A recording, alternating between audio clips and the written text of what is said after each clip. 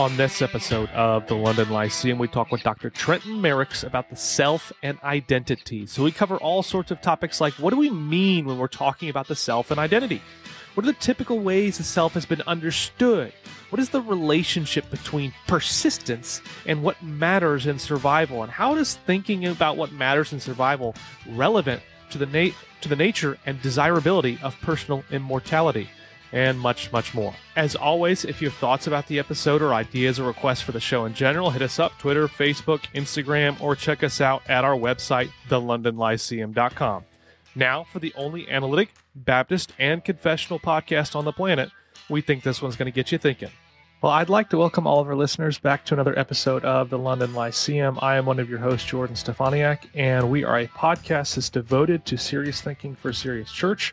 But we want to do that with particular virtues in mind. So we've sought to try to develop and create and cultivate and encourage an intellectual culture of sorts that values things like charity, curiosity, critical thinking, and cheerful confessionalism.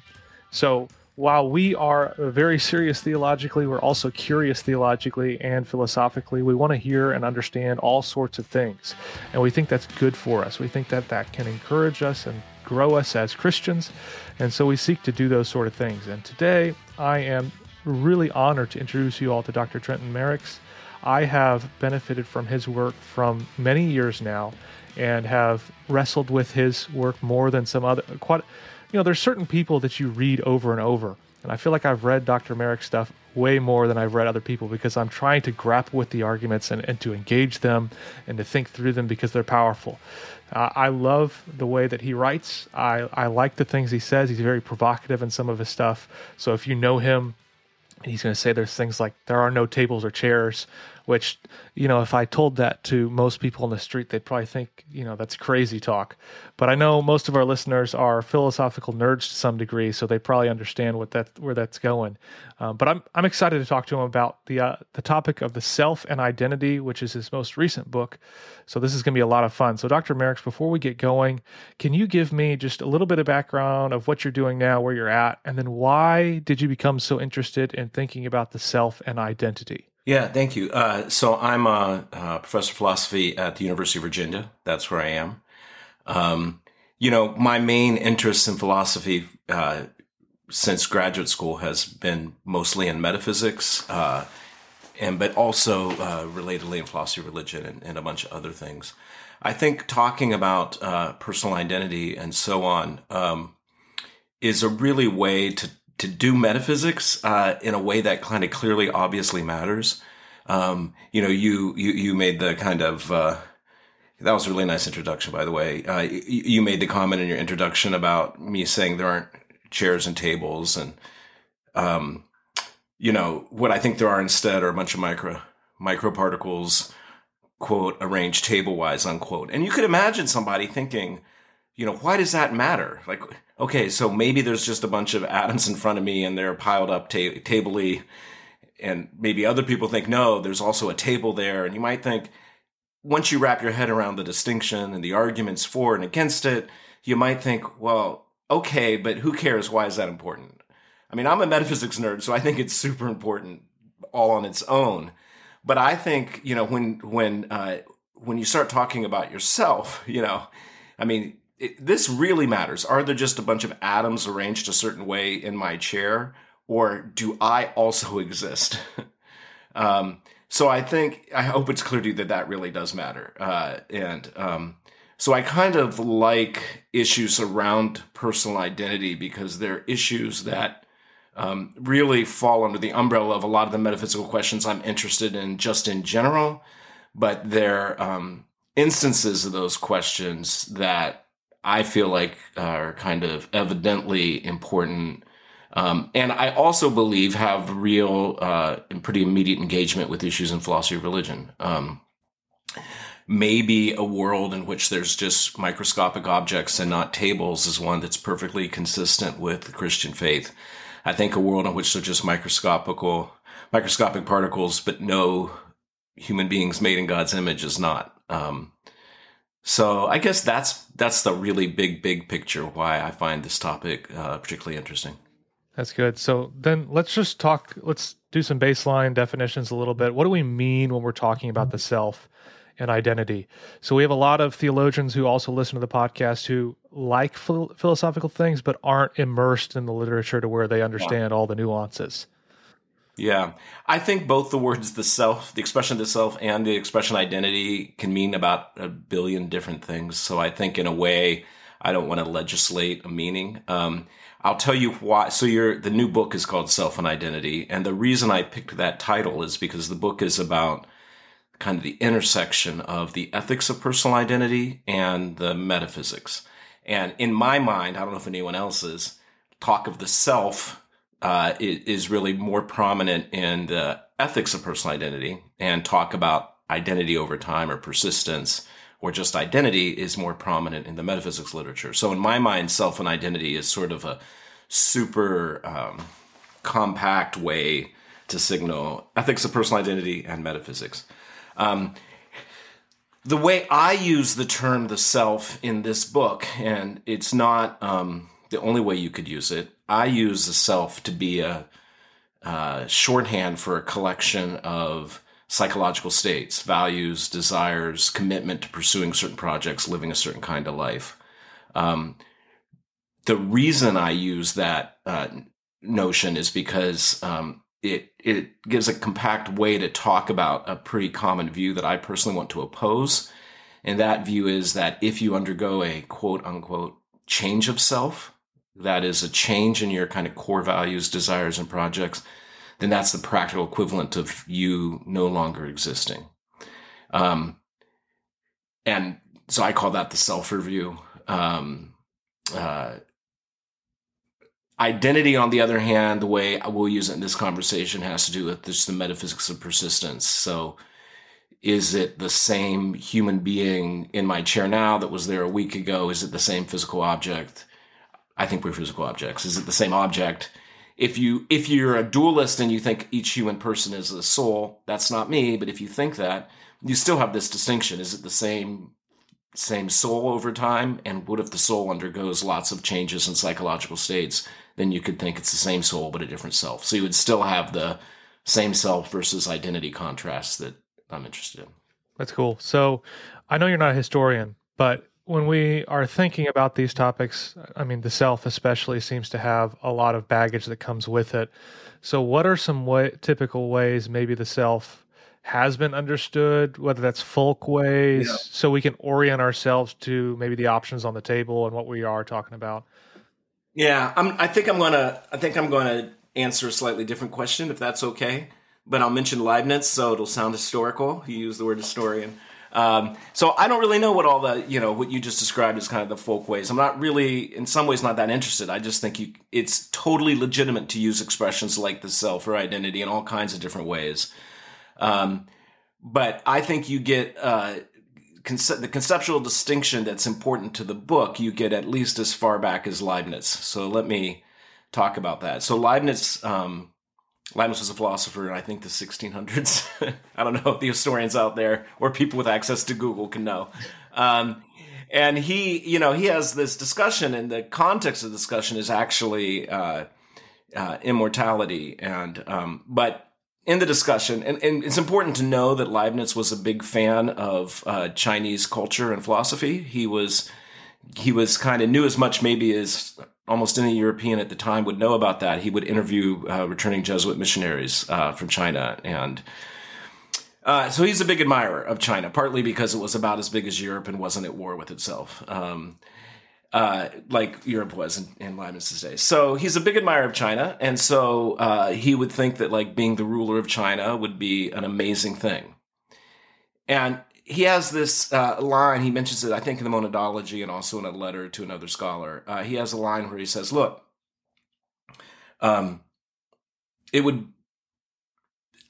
paraphrase, it would be great to become the king of China, but not under any conditions. For example, if someone were to have all their memories erased and become the king of China, this would be the practical equivalent of annihilation. So notice that Leibniz is basically saying, suppose you, this very person, this very soul, this very human organism, whatever you think you are, suppose this very thing became the king of China. If it underwent a change in self, if it in particular lost all of its memories, this wouldn't be good for the you of right now. That wouldn't be something, says Leibniz, for you to desire. That wouldn't be appropriate desire. Why? Because it would be the practical equivalent of annihilation. So he's drawing a distinction between you're literally continuing to exist. In my language, it's a future person being identical with you. Or, again, in my language, you're persisting as a future person. And on the other hand, what it would be appropriate for you to kind of regard that person as being yourself, or basically regard that person as a replacement for practical purposes. So Leibniz is, in my, maybe I'm missing someone, but I think the first really, really clear case where you get this distinction between what philosophers now call what matters in survival versus identity or persistence. So Leibniz would say, if you lose all your memories, it's the practical equivalent of annihilation. And now in kind of more contemporary terminology, you would no longer have what matters in survival for you. But it would still be the same object. So talk to me a little bit more about that, because my intuition is to think that that's not the case. It's not really a replacement. Even, in the cases of amnesia, I think of Jason Bourne, like he's got his memories wiped and he doesn't remember anything. Though slowly over time, it seems some things are recalled. But my intuition is to say, no, that you still are the same person, even if you've changed in ways. I completely agree with you. And in fact, the book, Self and Identity, is really defending exactly the claim that you just made. So mainly, but I also agree with Leibniz in the conceptual distinction. I think it's a substantive claim to say, if I'm identical with a future person, that is, if I persist as that person, then that person has what matters in survival for me. I don't think that's trivial.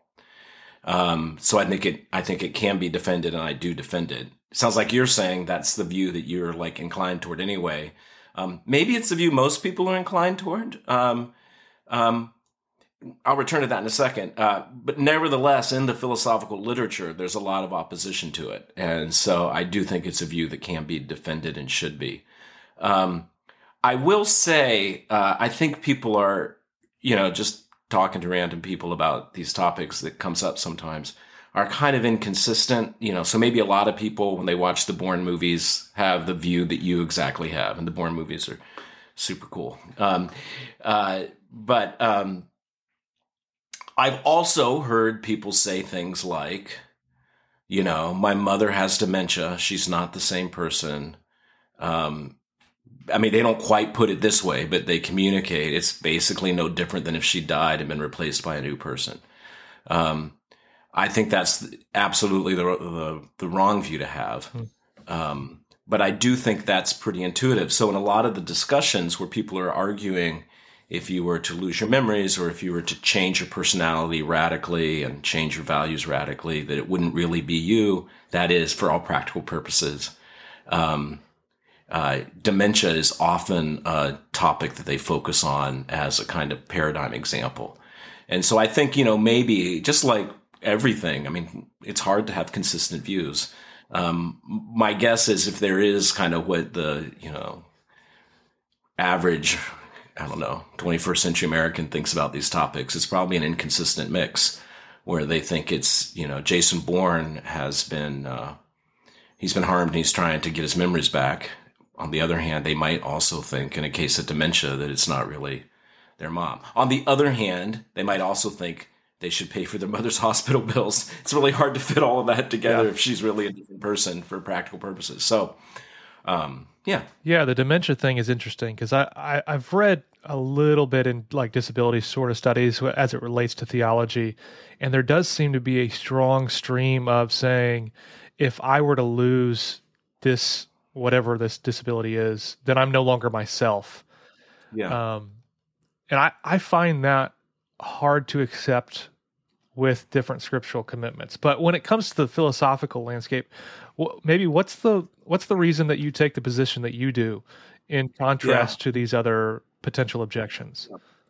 I should just to back up. I do think I do think if people say if I were to lose this disability, or people say if I were to gain this disability, it wouldn't really be me. I think those are also mistakes. I focus in the book mostly on losing or gaining psychological features because that's really where there's the most literature on. But I just think in general, we can undergo astonishing amounts of change while kind of, for all practical purposes, continuing to exist. I guess I'll give you two different lines of thought for why I think persistence is sufficient for survival. The first one will be a little in maybe just a kind of intuitive example because it fits better with what we just talked about. And the second one will be a little more officially philosophical. If you start off thinking about dementia, for example, I can, that will, for some people, pushes them in a certain direction where they want to say, maybe it's not really the same person. But I think if you start off thinking about childhood and children growing into adulthood, and we look, I'm a parent, all my kids are in their 20s now, but, I remember like when each of them was a toddler, I'd look at that toddler and I would want for that toddler's sake that I have a daughter and two sons, that she or he would grow up to be a healthy adult human being. And I didn't think of that as the practical equivalent of that toddler ceasing to exist. I thought of that as part of what it would be for that toddler's good. But notice that a toddler becoming a 30-year-old, for example, that's as much change, I would think, psychologically, as someone becoming demented, honestly. So I think one reason that I'm inclined to think persistence delivers survival is I want to push away from starting with amnesia examples, which can often be a little bit fictional. There are some cases of dementia like that, but other cases aren't. And focusing on childhood and the change from, newborn infant to 7-year-old. I think it illustrates a lot of things. Some other people want to say, so this is a little different than what I call the self-review. It's like, as I read her, Christine Korsgaard wants to say that you continue to have what matters in survival in terms of agency, just in case, you're controlling the changes, even if the changes are radical, as long as at some point it's connected to your agency and your will. But again, I think if you think about a child going through puberty, for example, like that's from out of the blue. That hits them. They don't choose it, but it results in radical changes. So that's one big picture answer. Another one that is really the heart of the first part of the book is arguing for a certain metaphysical view of persistence over time. So this will be the kind of most metaphysically part of our exchange, probably. There are different views about what it means to say you persist as a future person. So I don't know if you know stage theory or four-dimensionalism. There are a lot of different views. The view that I defend is called endurance. And it's just the view that my relation to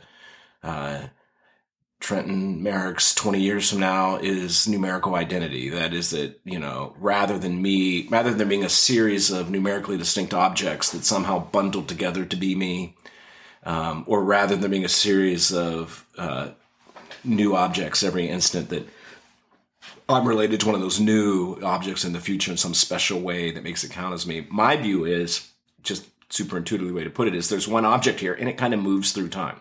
So I'm related to Merricks in 20 years in exactly the same way I'm related to Merricks of right now, namely numerical identity. Here's a premise.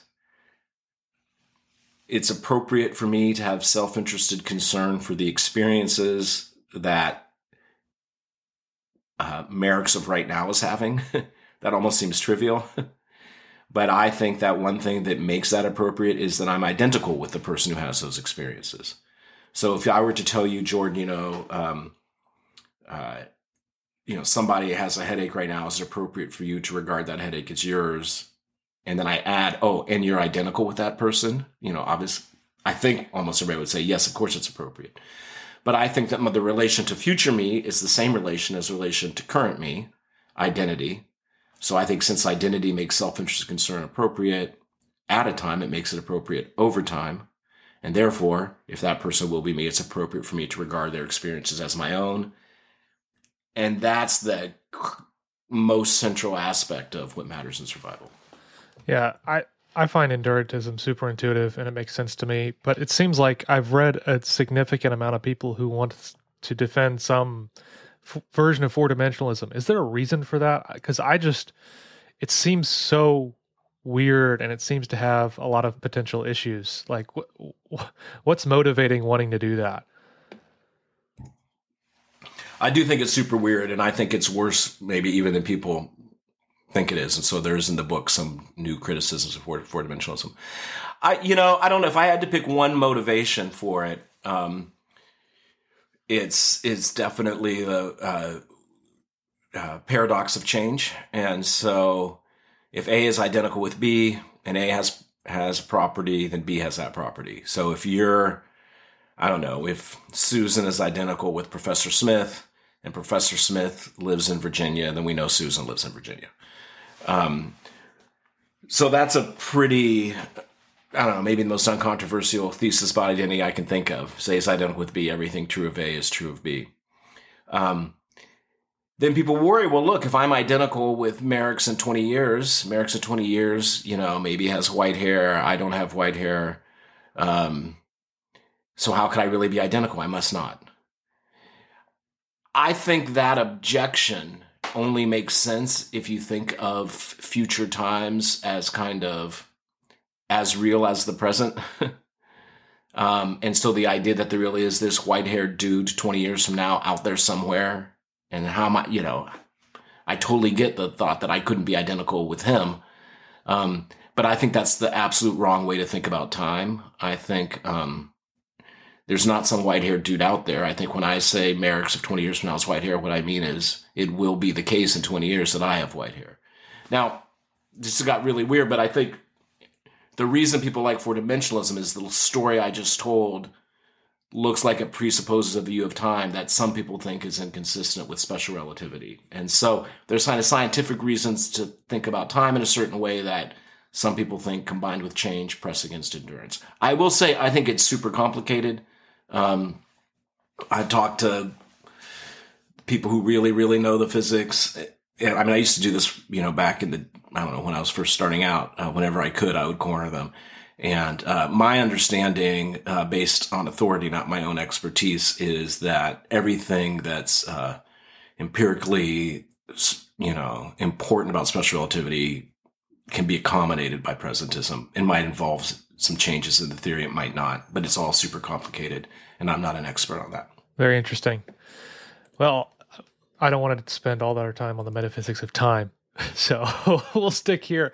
One question that I have is, when we're thinking about what matters in survival, how is that relevant to the nature and desirability of personal immortality and resurrection? I think most of our listeners are Christians, so this is something that they are very interested in. And how does that philosophy, where does the rubber meet the road when it comes to certain Christian doctrines? Great question.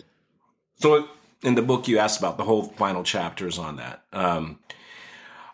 I think there are two things I want to say. One is when we think about immortality, sometimes we can use the language of persistence or identity and say what it is to live forever in God's presence is for me this very object to continue to persist forever.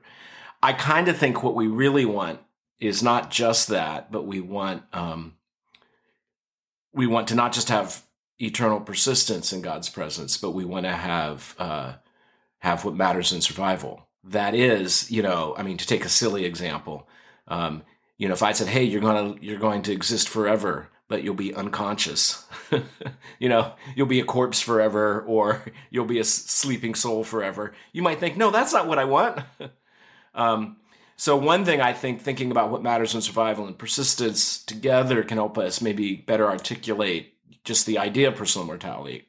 I claim in the book, I believe that it's the idea that someone will forever have what matters in survival for me. I also think that I'll have that if and only if I will persist forever. So again, I think these things go together. but I think they're conceptually distinct. The other thing that, I mean, just to pick one, I don't know if you're familiar with the tedium objection to immortality. It's super common. It's the view that, living forever under any circumstances wouldn't be good because eventually we'd be completely bored and we would want it to end. So it's most associated with the philosopher Bernard Williams. He has a kind of famous paper in the 70s on this. I think you can find it in Lucretius way back, long time ago. It's really weirdly popular in the culture. Do you know the television series The Good Place? Have you seen that? I have not. Have you heard of it? I am vaguely familiar with it. You'll need to fill in the gaps for me. Yeah. Well, it's a fairly popular television show about, I don't want to give too much away, but about heaven and hell. I am going to give something away now. So if people don't want to know anything about the ending, I don't know what you should do. You should hang up. But at the end, you have these people who have been in heaven for a very, very, very, very, very long time. And eventually they're like, yeah, there's just nothing left for me to do. And so they kind of step through a doorway that involves their annihilation. And the TV show kind of motivates that as a non-crazy thing. And I've heard a lot of people tell me, hey, have you seen The Good Place? I find that really plausible that immortality would ultimately just not be so great. In the more kind of, actually, I think The Good Place actually has a character who undergoes some radical changes, and she doesn't annihilate herself as far as the show tells us. So, I mean, one response to the tedium objection is to say that, look, maybe immortality would be tedious if you were kind of static, if you had the same desires, same thing, you're like, how often can I eat barbecue? At a certain point, I'm, or whatever. I don't know, Jordan, I don't know where you're from, but for some reason I associate you with barbecue. Well, I'll take it. I like barbecue. I thought. So, one thing, here's another view of heaven. The view you get in Gregory of Nyssa, for example. Heaven involves continuous change and growth. And in Gregory of Nyssa, at least, you're becoming more and more like God forever. And I think if you're undergoing kind of radical change forever, then the tedium objection just doesn't work at all. And interestingly enough, that view of heaven makes it weirdly continuous with this life, because in this life, we are undergoing astonishing change. I mean, in a mere 80 years, the difference between a newborn baby, for example, or a late-term fetus and an elderly, person who's lived, say, an amazing life, is staggering. And that's just 80 years. I mean, think about 1 billion years from now. So I personally think, one of, in my view, the best and most absolutely compelling response to the tedium objection is it presupposes that the sort of immortality Christians believe in, at least, is going to be static, but it doesn't have to be. It could, in fact, involve radical changes. Defenders of the tedium objection, and I'm thinking in particular of Williams himself, but also Shelley Kagan in a book called Death. It's a really great introduction to these topics. It's super clearly written. Kagan and Williams will both say, look, either you're going to basically not change much or you're going to change a ton. If you're not going to change much, then it'll be boring. But if you are going to change a ton, that's what Jeff McMahon also takes this one. If you are going to change a ton, then at a certain point, it won't, quote, really be you. Because you can't survive radical change.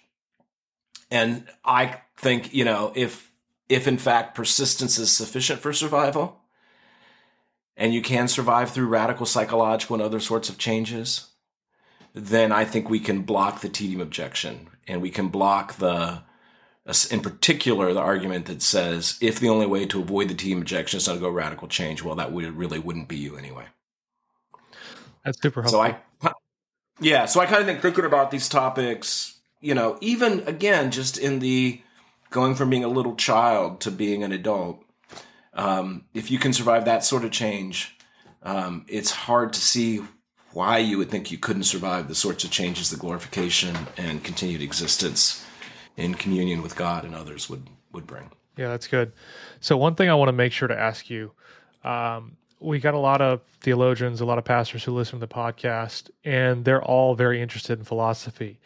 You're a serious philosopher. So what would you encourage theologians and pastors to devote their time to? Like, what areas of philosophy do you think is going to be give them the most payoff?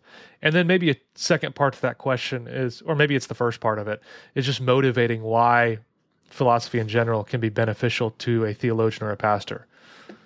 Yeah. I mean, I don't want to, maybe for some of them, they don't need to study philosophy at all. You should do whatever you want to do. But I do think that if you find yourself in your pastoral work having philosophical questions, and I think everybody, regardless of what their particular projects and goals are, should be curious and unafraid to ask hard questions. I think if you're really curious in your work as a pastor, theologian, or really almost any other kind of work, you're probably going to sometimes have philosophical questions. And I think the good news is you don't have to reinvent the wheel. There are all kinds of people who've been thinking about these questions for a long time. So I guess one thing, I wouldn't so much say, hey, you have to be interested in philosophy. I would say be super curious. And if you find out through being curious that you're coming up with philosophical questions, you should be encouraged to know you don't have to do these on your own. So I would say, in a way, once you figure out what your philosophical questions are, then try and go looking for resources. And I think that might vary from person to person. That's good. So let's think metaphysics specifically. We've got quite a few listeners who are interested in how metaphysics interrelate with things like the doctrine of God and Christology. What are your top resources on just metaphysics in general, and maybe ones that might have more payoff to those sort of discussions? I'm really sorry to say I might be the worst person to ask this. Because, when you say, what are your resources for metaphysics, I'm thinking of, the super narrow focus thing that I'm working on right now. You know what I mean? I don't know what could be written for someone who's never thought about metaphysics Well, before. Give me the super narrow one.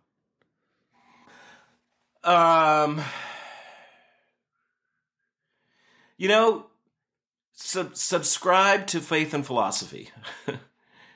So that's the Journal of the Society of Christian Philosophers. Every article in there should be of interest to at least some people with theological commitments who have philosophical questions. Actually, it's now an open access journal, so you don't have to subscribe. I would encourage you to donate to the Society of Christian Philosophers, and then go on the Faith and Philosophy website and just scroll through there. And you can almost tell by the titles and certainly by the abstracts which articles will be on topics that you're interested in. That's always been a well-edited venue. So that might be if you want something kind of professional level, but one place to go, that would be my best advice. That's good. I would second that. So now, for more philosophically inclined students, what advice would you give them as they are being formed into a philosopher? I know you supervise PhD students. What's the typical advice that seems to get the most mileage out of all your students that you say, this is what's most helpful to them as they are becoming formed into philosophers? Man, I mean, it could depend on the student. But I think, this will be super practical, not particularly spiritual. I think they need to have a writing schedule that they stick with. It's funny, if you're a TA or you have some club or meeting you got to attend to, if you don't show up for those duties, somebody knows and you get in trouble. But really nobody is asking you, how many hours did you write this week? Uh-oh, now you're in trouble. You didn't. So one bit of advice I always give all my students, or even people who have professor jobs and are starting out, there's all kinds of external pressure to do lots of things. No external pressure to write every day or to write a certain number of hours a week. But if you don't write a certain number of hours a week, you don't get your PhD. Or if you do get your PhD, you don't write a certain number of hours a week, you get fired, you don't get tenure. So one thing is just kind of realizing that if you're going to succeed in this field, you need to figure out a way to write regularly, and you need to know that no one's going to help you do that. You've got to do that yourself. They're going to have pressure and voices pulling in lots of different directions, but that's one thing. Yeah. Second thing I would say is try and write as clearly as you possibly can. And if you don't really know, you don't really understand something, kind of don't roll with it because everybody knows it's right. Just make sure you either understand it. If you don't, then go ahead and disagree with it. But clarity in your thinking and your writing is, I think, kind of the most important first step.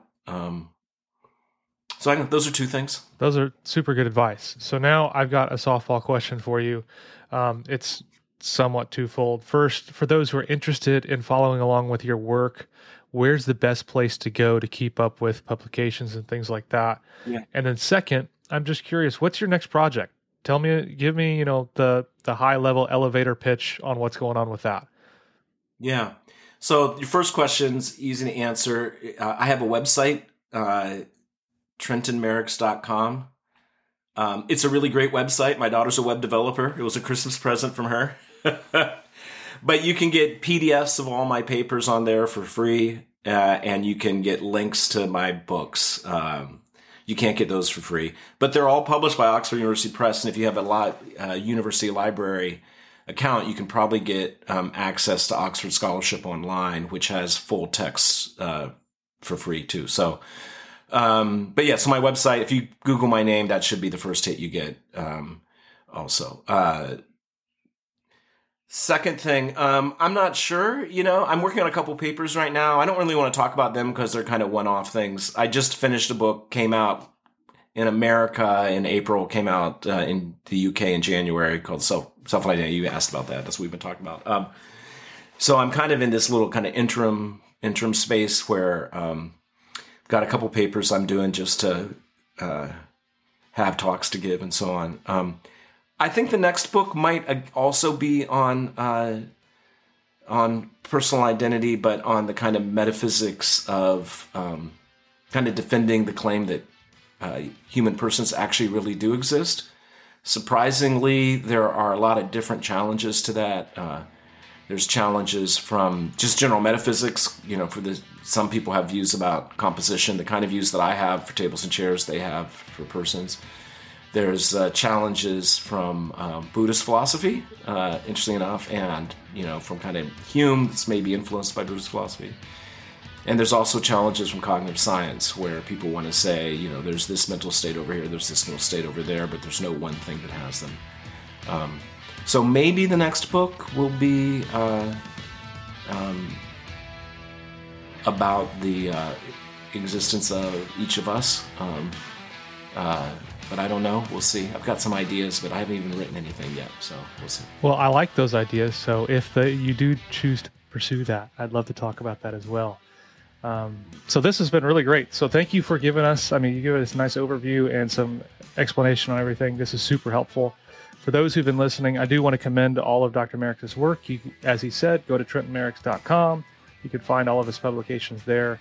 As I mentioned in the introduction, I've been really helped and challenged by his work more than I'd probably put you in my top 5 philosopher category of people that I've found the most useful in thinking through issues. So you're rigorous, you're clear, you present arguments and objections, and I can't ask for anything better. So thank you for your labors in those things, Dr. Merricks, and everybody who's listening. Check him out. He's awesome.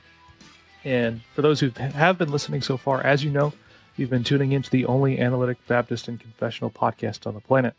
And we'll talk to you guys soon. Save big on your Memorial Day barbecue, all in the Kroger app. Get 3-pound rolls of juicy 80% lean ground beef for $3.49 a pound with a digital coupon. Then get select varieties of flavorful Powerade, Body Armor Super Drink, or Arizona tea for 77 cents each, all with your card. Shop these deals at your local Kroger today, or tap the screen now to download the Kroger app to save big today. Kroger, fresh for everyone. Prices and product availability subject to change. Restrictions apply. See site for details.